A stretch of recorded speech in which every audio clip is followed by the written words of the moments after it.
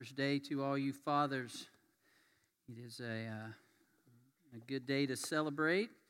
And how many of y'all have ever heard of a company called Legacy Box? Anybody ever heard of that or used that?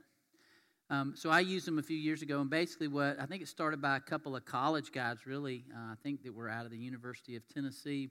And what they basically did is people have all these VHS tapes, and you remember in the 80s and 90s when, camcorders were really big and you had to film your kids at soccer games with the big ones, and then they got a little smaller, but every time a new one came out, there was a different tape. You remember that, and you had to do the different tapes. So everybody's probably like me. You have all these different tapes in your house of your kids growing up, and you can't play them anymore because, it's all obsolete. So these two guys kind of figured that out and said, hey, we're going to do this thing called Legacy Box. And you put all your old stuff in a box and you send it to them, and they digitize it for you on a thumb drive or a DVD so you can actually watch them and have them preserved, which is a pretty cool thing. What I didn't know is that those VHS tapes, that was some kind of magnetic tape that we used to record with, those only have a shelf life of about 15 to 20 years, and then they're no longer available. Did y'all know this? I didn't know.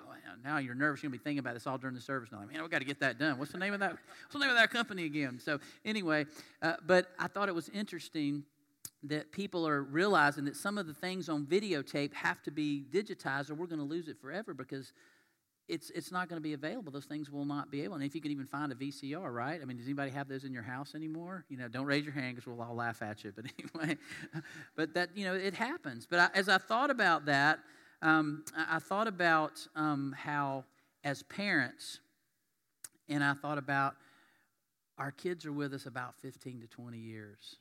Think about that. It goes really fast. Now, hopefully they don't leave at 15, because they're mad about something or you've kicked them out or something like that. But 15 or 20 years, and then you hope all of that stuff that you've instilled in your kids in the last 15 or 20 years that you've tried to embed in their heads and their hearts is still going to be there when they leave home, right? That's what we hope, and you've only got a small window. And I remember when my first son, our first, was born, and I was thinking, people go, oh, enjoy every moment because it goes so fast, and you roll your eyes, because you're in diapers and going, oh, yeah, whatever, But now it's like they were right. They were so right. It goes so fast.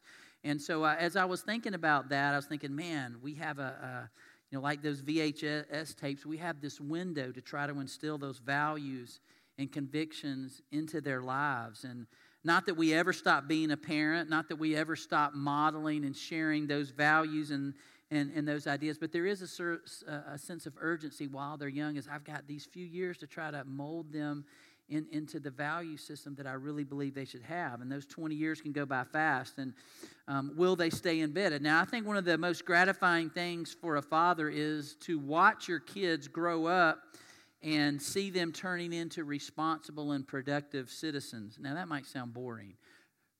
Responsible and productive citizens, that sounds boring or maybe even robotic.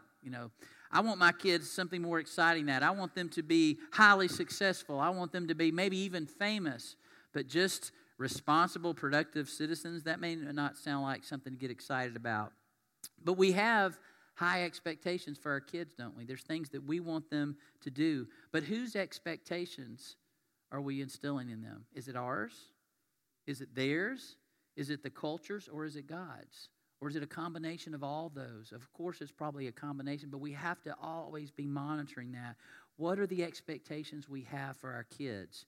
And one of those things I've observed in fathers over the years is a sense of satisfaction and maybe even pride. And when I say pride, I know pride can be a bad thing, but it also can be a good thing. Where a father, when you ask them about their son or their daughter, say, hey, what's so-and-so doing now? And they go, oh, man, she's doing great. She's got this great job, and, she's a mom now, and we got grandkids. And you see that satisfaction of they see them as an adult starting to enjoy life and be successful, and some of the things that you've instilled in them as a father, they're actually living out, and it's a sense of peace and satisfaction there, growing in the different aspects of their lives. So one of the things that I hope for my kids is not necessarily that they're successful. Yeah, that's a part of it, but I hope my kids will be faithful to the values, to grow up in the faith of Jesus Christ and follow His teaching in every aspect of their lives. And well, that's what you're supposed to say because you're a preacher. No, I really mean that.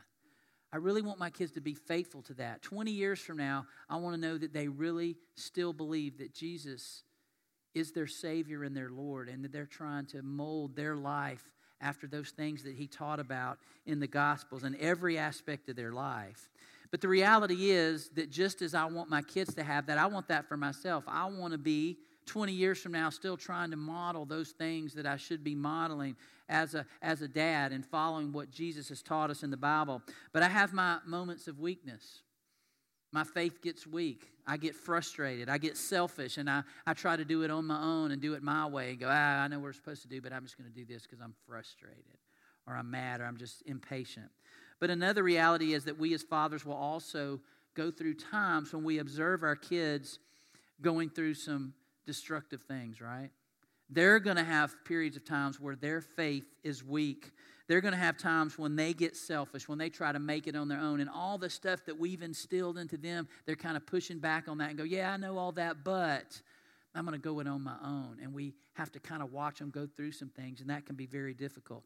But how do we respond as dads, as parents, when we observe our kids behaving in a way that goes against the values, it goes against the convictions that we did our very best to instill in them? How do we handle that? That's tough, isn't it? And if you're a father today, you understand, and you have been there, that if you haven't been there yet where they're going against your values and convictions, it's coming. I don't want to scare you or alarm you, but it's coming, okay? They're going to challenge you. So we're going to finish up our study of Nehemiah today. Some of you may not have been here. We've been doing this study on Nehemiah, and it's been interesting. It's an Old Testament writing about a guy who went into his hometown and tried to restore all these things that had been broken down for many years. But basically, what we're going to see today is that Nehemiah, after he had been in Jerusalem for 12 years. Now, we've been talking about just kind of a window of 52 days where they built the walls back after 100 years of laying in ruins. He went into town. You remember he was the cupbearer for King Artaxerxes in Babylon. He came all the way across the world, basically, or a long way, about 1,000 miles, to say, hey, this is our town. This is Jerusalem, and it's been lying in ruins for 100 years. Let's do something about it. He says, I've come from the king. I've been praying about this. God gave me this opportunity. The king gave me permission to come here. I've got all these resources. We are not being who God's called us to be. This is not who we are, a broken down town, a broken down people. And they started rebuilding the walls, and people got excited because he presented this vision that produced passion in people. Remember? A picture of the future that produces passion in people. So he laid that out, and they started rebuilding the walls. And after they rebuilt the walls, they got excited because there was, man, look what God did through us. These walls have been laying on the ground for 100 years, and in 52 days, we got them back up, and people started getting excited about their identity again. We're God's people. We're supposed to be reflecting to the rest of the world who God is and what a relationship with Him is like, and they got excited. And they went themselves, not Nehemiah, but themselves to Ezra, the high priest, and go, we need to start worship again. We've neglected worship for years. We're ready to get it started again because we've seen what God has done through us. And so we saw this passionate worship service, this meaningful worship, and these celebrations that led them to a time of confession. And that confession helped them connect the dots. Why were we in exile? Why were we a broken people for over 100 years? Well, because we broke our covenant with God. And as they confessed, they realized, yeah, we really did get away from God. We neglected worship. We neglected who we were. We let the people around us change our identity into somebody we never were. That's not who we really were, but we were acting like people that we really weren't. And God put us in exile for a while, but He's brought us back. We need to renew that relationship with Him. And so they started doing that. Now, what gets a little obscured in this writing is that Nehemiah spent, after those 52 days, the walls were not actually completely rebuilt. All the gaps were filled in, and you could see kind of the skeletal structure of the walls.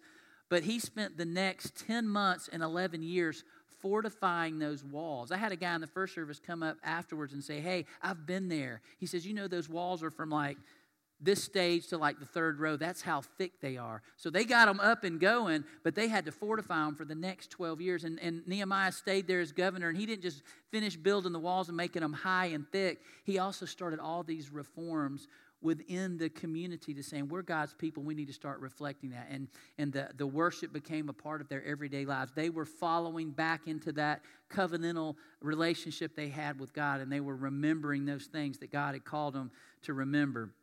So he stays there for 12 years, and then he leaves and goes back to Persia for 12 years. And after those 12 years, he says, I'm going to go back and see how it's going there. I want to see what's happening in Jerusalem. I spent 12 years of my life and invested in those people as their governor, and we had some amazing times together. I want to go back after 12 years and see what's happening. So that's what we're going to read about today. So we're going to read from the last chapter of Nehemiah, chapter 13. I'm going to read verses 6 through 29, and I skip around a little bit. Not that verses 1 through 5 aren't important, but I'm going to start right there. But while all this was going on, I was not in Jerusalem. For in the 32nd year of Artaxerxes, king of Babylon, I had returned to the king. Sometime later, I asked his permission and came back to Jerusalem. Here I learned about the evil thing Eliashib had done, providing Tobiah a room in the courts of the house of God. I was greatly displeased and threw all of Tobiah's household goods out of the room. I gave orders to purify the rooms and then put back into them the equipment of the house of God with the grain offerings and the incense. I also learned that the portions assigned to the Levites had not been given to them, and that all the Levites and musicians responsible for the service had gone back to their fields. So I rebuked the officials and asked them, why is the house of God neglected? Then I called them together and stationed them at their post. All Judah brought the tithes of grain, new wine, and olive oil into the storerooms. I put Shelemiah the priest, Zadok the scribe, and a Levite named Pedaiah in charge of the storerooms, and made Hanan, son of Zakkur, the son of Mathaniah, their assistant, because they were considered trustworthy. They were made responsible for distributing the supplies to their fellow Levites. Remember me for this, O God, and do not, my God, do not blot out what I have so faithfully done for the house of my God and its services. In those days I saw people in Judah treading wine presses on the Sabbath and bringing in grain and loading it on donkeys together with wine, grapes, figs, and all other kinds of loads. And they were bringing all this into Jerusalem on the Sabbath. Therefore I warned them against selling food on that day. People from Tyre who lived in Jerusalem were bringing in fish and all kinds of merchandise and selling them in Jerusalem on the Sabbath to the people of Judah. I rebuked the nobles of Judah and said to them, what is this wicked thing you are doing, desecrating the Sabbath day? See, he's connecting, goes, guys, didn't y'all learn? Didn't your ancestors do the same thing so that our God brought all this calamity on us and on this city? Now you are stirring up more wrath against Israel by desecrating the Sabbath. When evening shadows fell on the gates of Jerusalem before the Sabbath, I ordered the doors to be shut and not open until the Sabbath was over. I stationed some of my own men at the gates so that no load could be brought in on the Sabbath day. Once or twice the merchants and sellers of all kinds of goods spent the night outside Jerusalem. But I warned them and said, why do you spend the night out by the wall? If you do this again, I will arrest you. From that time on, they no longer came on the Sabbath. Then I commanded the Levites to purify themselves and go and guard the gates in order to keep the Sabbath day holy. Remember me for this also, my God, and show mercy to me according to your great love.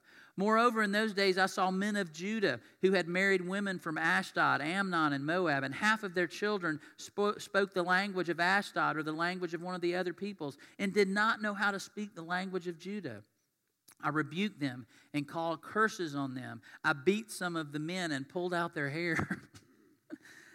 I made them take an oath in God's name and said, you are not to give your daughters in marriage to their sons, nor are you to take their daughters in marriage for your sons or for yourselves. Was it not because of the marriages like this that Solomon, king of Israel, sinned? Among the many nations there was no king like him. He was loved by his God, and God made him king over all Israel. But even he was led into sin by foreign women. Must we hear now that you are doing all this terrible wickedness and are being unfaithful to our God by marrying foreign women? One of the sons, Joiada, son of Eliashib, the high priest, was son-in-law to Sanballat the Horonite, and I drove him away from me. Remember them, my God, because they defiled the priestly office and the covenant of the priesthood and of the Levites. So I'm going to stop right there. So I know that's a lot of stuff, and some of it you might go, what in the world is he reading about? Okay? But do you think he was happy when he went back to Jerusalem? No. I mean, he's going, what in the world?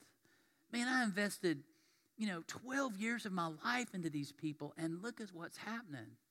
So we're going to kind of walk through that a little bit. You think about it. It's been 12 years he was there, and then 12 years he went back to Babylon. So that's 24 years. And he looks back and thinks about, I remember 24 years ago when I rode my donkey into this town with all these resources to rebuild the walls. And he inspected the walls at night to see what they were. And now, 24 years later, he comes back and he goes, what has happened? The walls are still there and they look great. But what has happened inside? What has happened inside? And you heard what he saw. It did not take long for those revisions to be ignored and for the people to fall back into those old habits they had. In a relatively short period of 12 years, and you say 12 years, that's not a short period, but it seemed that way. In a short period of time, people forgot the values. They forgot the convictions that had brought about this passionate transformation to turn around, not only in a construction project of the walls, but it was also a reconstruction of their spiritual lives and their worship to God. All of that was transformed while Nehemiah was there. So he goes for 12 years of work and leave for 12 years, and when you come back, what in the world? What has happened here? Things have changed. People did not change for long. They fell back into the ways of the pagan culture around them. Did y'all hear those two names of people who were always trying to stir up trouble? Those 12 years ago when he was building the walls, those guys were living in Jerusalem, stirring up trouble again. And he's going, what happened? They fell back into the ways of that pagan culture, and Nehemiah had to remind them, don't y'all remember where this leads? This is why we were taken over by the Babylonians in the first place, and Jerusalem was ultimately destroyed, and we went into exile. Don't y'all remember that? Now, I can kind of feel like a father who sees his kids getting into trouble, he has to act. Have you ever, as a father, came in on your kid when they weren't expecting and caught them doing something? It's like, oh, Dad's home. This is not a good situation, you know? I mean, we've had that, and this is kind of what happens. He comes in, and he's like, what in the world? I've taught you better than this. I remember recently hearing about somebody who made a little visit to their kid off at college, and what they saw in the room there was kind of like, hey, we raised you better than this, that kind of thing. Those things happen. We walk in on our kids and we go, I know they know better than this. Why are they doing this? We've taught them better than that. And then as parents, we start beating ourselves up, don't we? I know I taught them better than this. Why are they doing this? And I know that's how Nehemiah must have felt. But he had these options. He could have said, you know what? This is ridiculous. I'm just going to let it go. I'm going back right now. I spent 12 years of my life with these people. I invested in them. I gave the best of myself those 12 years to these people. And if they can't get it together, they're on their own. And he just packed up and left. But Nehemiah couldn't do that because he was invested. Relationally, he was invested. These were his people. He could have ignored or rationalized. He goes, well, yeah, this isn't great, but at least the walls are still up. They look great. At least that part of the project is done. It could be worse. And there's truth in that statement, but the real issues needed to be addressed, and Nehemiah had to do something. He could go back to King Artaxerxes and go, you know all that money and time you let me go back? Those people are idiots. They won't get it together. Let's just send in and just destroy it again and just wipe it out. Let's just be done with Jerusalem. He couldn't do that. They were his people. It was part of his identity, Jerusalem, that relationship with God. And he was trying to get the people to see that it's part of who you are. Why have you let these people around you turn you into people that you really aren't? Have you ever had that moment with your kid where you go, man, who are you? Who are you? That's not who we raised you to be. That's not who you really are. You've let your friends, you've let somebody else deceive you into being something that you really aren't, because you're trying to be something that you really aren't. That's not what God intended. And so that has to be the way that Nehemiah felt. But we have to be careful to see here, this was not a complete failure. And by the way, Nehemiah didn't blame it on everybody else. He says, you see Tobiah's back in here and that other guy's back in here and they caused trouble. It's not really the people's fault. It's these people. They're the fault. Sometimes we don't. We try to blame things on other people. Say, yeah, my kid's doing that because, that kid, the neighbor's kid, he's trouble, and if it's all his fault, he would have never done that if it wouldn't been for the neighbor's kids. Or the teacher calls you in and, it's all their fault. No, and my kid would never do something like that. It's you. It's the school system. That's what the problem is. It's you. We don't take responsibility for our kids and their actions or point it back to other people. And sometimes we have to really realize, and this is what Nehemiah, he stepped back and he says, you know what? I'm going to inspect the situation, and he's going to point people back to the vision. that vision that they originally had that created a passion in them for the future. And that's what he did. He didn't just ignore it. God's vision and expectations were still what God wanted, and Nehemiah was not going to back down from that. He was very passionate.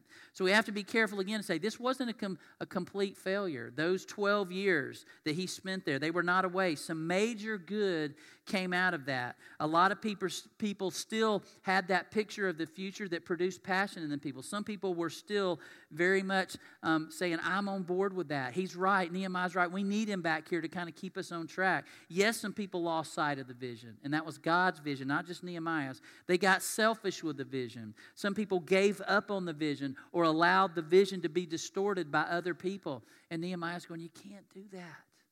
You can't do that. But not everyone. Nehemiah named several people who he said, they're trustworthy. I put them in charge of these things because they were trustworthy. And I want everybody to hear this loud and clear. Sometimes we want to just give up on our culture.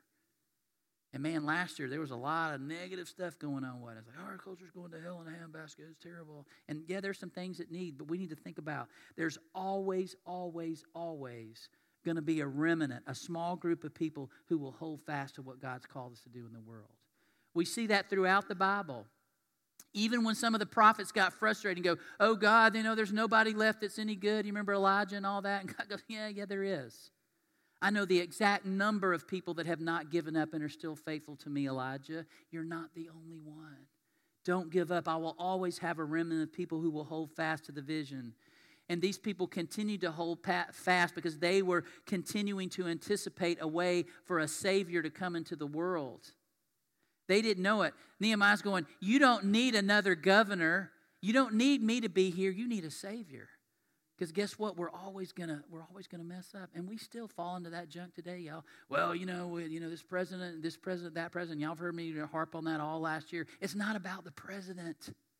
It's about our hearts. It's about how we do life every single day. That's what changes a nation, not the person at the top. That is not who changes a nation. And this is what Nehemiah's trying to get. Y'all, it takes everybody. And even when the leader is gone, y'all have to do what God's called. You have to be who God's called you to be all the time. So Nehemiah is not passively aloof. He's not just going, whatever, I'm done. He's not a control freak, though it may seem like it. He is a passionate leader who cares deeply about the people, his people. They're part of his heritage, and he cares deeply that they're being who God's called them to be. So I want to ask us, those of you who are fathers today, I want to ask you a question. Do we as fathers have that passion to lead our kids to be who God has called them to be, like Nehemiah did for that city? Do we really have that passion? Are we passively aloof? Think about that for a minute. You know what passively aloof means? It means your kids are doing something and you're frustrated. And you go, I told you not to do that. And they go, whatever. And they're not paying attention. Not that ever happens, okay? But you get frustrated because they're wearing you down. And they wear you down, and you just get frustrated, and you just become passively aloof. And I go turn the Braves game on, and I just tune them out. I don't care what you do. I'm so mad at you right now, I'm just going to tune you out. So I'm going to watch the Braves game and do whatever you want because you're not listening to me anyway. You ever had that? Ever said that? That's not what I'm supposed to do. I need to turn the TV off. I need to get face-to-face with my son or my daughter, and I say, do you understand why I'm upset? Do you understand why I'm trying to instill this in you? Because I love you? Because the way you're going, the things you're saying, the things you're doing are harmful to you down the road. I've got a lot more in my rear mirror than you do in experience, and I don't want that to happen to you. You got to listen to me, but don't become passively aloof or be a control freak where you can try to control everything your kids do. Ask your kids, do they like that? No, they don't like that. It has to be a partnership, but you are the leader, but you're leading them. And do we look to blame someone else for our kids' behavior? Like I was saying, it's somebody at the school. If they would just get a good teacher in there, if they would just get another coach, my kid would be a star. If they would just change the test around, my kid could go to MIT and all that. It's always somebody else. Do we justify or rationalize our kids' behavior? How do we help our kids develop a true identity and purpose in Jesus? Well, it starts with us. We need to know what our purpose and our identity is in Christ, and we need to be able to instill that in them. And it's a process. Just like Nehemiah went through all those struggles and drama in those 52 days of building the walls. But he had an unwavering faith. He got through all of those things, continued to paint for them a picture of the future that produced passion in them. And we, like Nehemiah, must have that passion. Our kids need to see that passion in us. You need to be more like Jesus. They need to see in us that we really are trying to be like Jesus. They must see that we walk our talk. Not just talk it, but we actually walk it. We must earn moral authority with them by our actions and behavior. Because no matter what we say, they're watching what we do. Isn't that right? We must also inspect the expectations of our kid. You know, I remember there was a movie called Uncle Buck. Y'all remember that? And he was, I love that. I love John Candy. And, you know, he had that thing where he goes, hey, did you brush your teeth? And they go, yeah. He goes, wait a minute. Did you just wet your toothbrush? And say that you did it? Because I have a friend that works for the police department. He can tell if you actually brushed your teeth or you just wet your toothbrush. And the kids were going, what? Inspect. And someone said a long time ago, people don't do what you expect them to do. They do what you inspect. That's true, isn't it? A lot of people don't do what you expect them to do. And sometimes your kids are going to try to get by. But we have to be the kind of parents, kind of fathers that say, no, I'm going to inspect this because I want to make sure that you're doing the right thing, that you're developing the right pattern so that when you are an adult, you'll already have those down. And that's important. And we got to be willing to be accountable ourselves and have someone inspect us and be accountable. Now, please don't think because of what we've read today that I think we should do what Nehemiah did when kids get off target. You know what I'm talking about? He called down curses on them and beat them and pulled their hair out. You know, I mean, I'm not saying we should do that. I know we feel like doing that sometimes. But, man, when he came into town, people were going, dude, what happened to your hair? Nehemiah's in town. And he is mad. He is upset that we, 12 years ago he started all this stuff and we have let it, and we laugh about that. But, man, he was serious business. Now, again, I'm not promoting abuse. But, man, he got their attention because he was like, no, I can't let this go. I can't let this go. I can't let y'all be somebody you're not. And we cannot, as fathers and parents, be passively aloof and just hope our kids will somehow get godly conviction and values when all we do is sit on our phones and binge watch programs that have terrible values. That doesn't set an example for them. Oh, I know this isn't a good program, but I'm watching it because, I'm an adult and I can handle all that stuff. I don't know. Just as God called Nehemiah into a place of leadership, God has called us as fathers to a role, to a place of leadership. As Nehemiah did, we must do this. We must pray, God, I need your help. My son or daughter is in a place right now, a dark place, and I don't know what to do. I'm telling you, if you haven't been there, you will be there. And God, I need your help. I don't know what to do. And I need you to help me know what to do, what to say, how to handle the situation. Be bold in the way that we ask for things from God. Remember when he asked the king, I want to go back. We need to be bold sometime and ask things for our kids that they can't do on their own. Be bold in that. Work on a vision for our families that can produce a passion for our kids for the future, that they get excited about their future, that you believe in them, that you're going to encourage them. You tell them, you can do this, you can do this, you can do this, and I'm going to be behind you every step of the way. You have to work on that vision. You got to be willing to take time and work through those dark moments, that drama. Sometimes they're not real dark moments, they're just drama, right? And we have to work through those things. Don't just be passively living. Go, well, I guess they'll get over it. Good luck with that. Oh, you'll find another boyfriend. Don't worry about it. And then turn the Braves on. Oh, what? No, you got to sit down and tell them about your experiences with breaking up, your experiences with hard times and not making the team or missing the shot or whatever it is. They need to hear that you've been through that and you understand. Be willing to work through those things. Earn moral authority by walking your talk, knowing your kids see you, not just saying these things, but you model it. Don't ignore injustice. Don't ignore immorality. Call it out, but have positive solutions for that and directions going, this is why this is wrong, and I want you to understand why it's wrong, and here's the direction you need to go so that won't harm you. Kids need to hear that we don't just tell them it's wrong or tell them they didn't do it, but how can they follow a direction and a positive solution so that they can get back on track. And they need to see you as a parent actively reconstructing your vision in your life. And this is what I mean by that. There are some of people who are a little bit older today here. And when your kids were growing up, there was a whole different set of things you were dealing with as a parent, right? But now, those of us who are raising kids right now, we're dealing with stuff that you never dealt with. It's not any worse it's just different. And we got to be able to be creative and change our perspective sometime. And how are we going to help our kids see that the way God wants us to do can be done, even in the midst of all this crazy stuff that's going on? And we got to understand that. They need to see that we're reconstructing our vision to God's vision, even when the culture's saying one thing. In the way I understand that. Here's what they're saying, and I try to explain that to them, but here's what God says, and here's the two, and you've got to weigh these. You're going to listen to culture, or are you going to listen to God? And God's word is the same today, yesterday, and how long? Forever. Forever. And we need to instill that in them. But here's the deal. Here's the good news. It's never too late to start improving as a father. Never. Do not let Satan tell you, I've already blown it with my kids. It's not true. Do not believe that lie. It's never too late to start improving as a father or restoring a relationship. It is a process. Just like Nehemiah, took him a process of 12 years, and then he went back 12 years later, and guess what? He's still in the process. God has never and never will give up on you, ever. And the door of forgiveness, the door of grace that gives us a restored relationship with God our Father is permanently open because of the life, death, and resurrection of Jesus Christ. Did you hear what I said? That door of restoration and forgiveness is permanently open because of what Jesus did. Not what Nehemiah did, not what we do as fathers because we're going to screw up, but Jesus permanently opened that door. Now, I want to say something on Father's Day. I know it can be difficult sometimes for some of y'all have not had good experiences with your dad. And this day is kind of like, not my favorite day. It can be like that. But it doesn't take away from the fact that God throughout the Bible said, what was the example he gave of our Creator? A heavenly Father.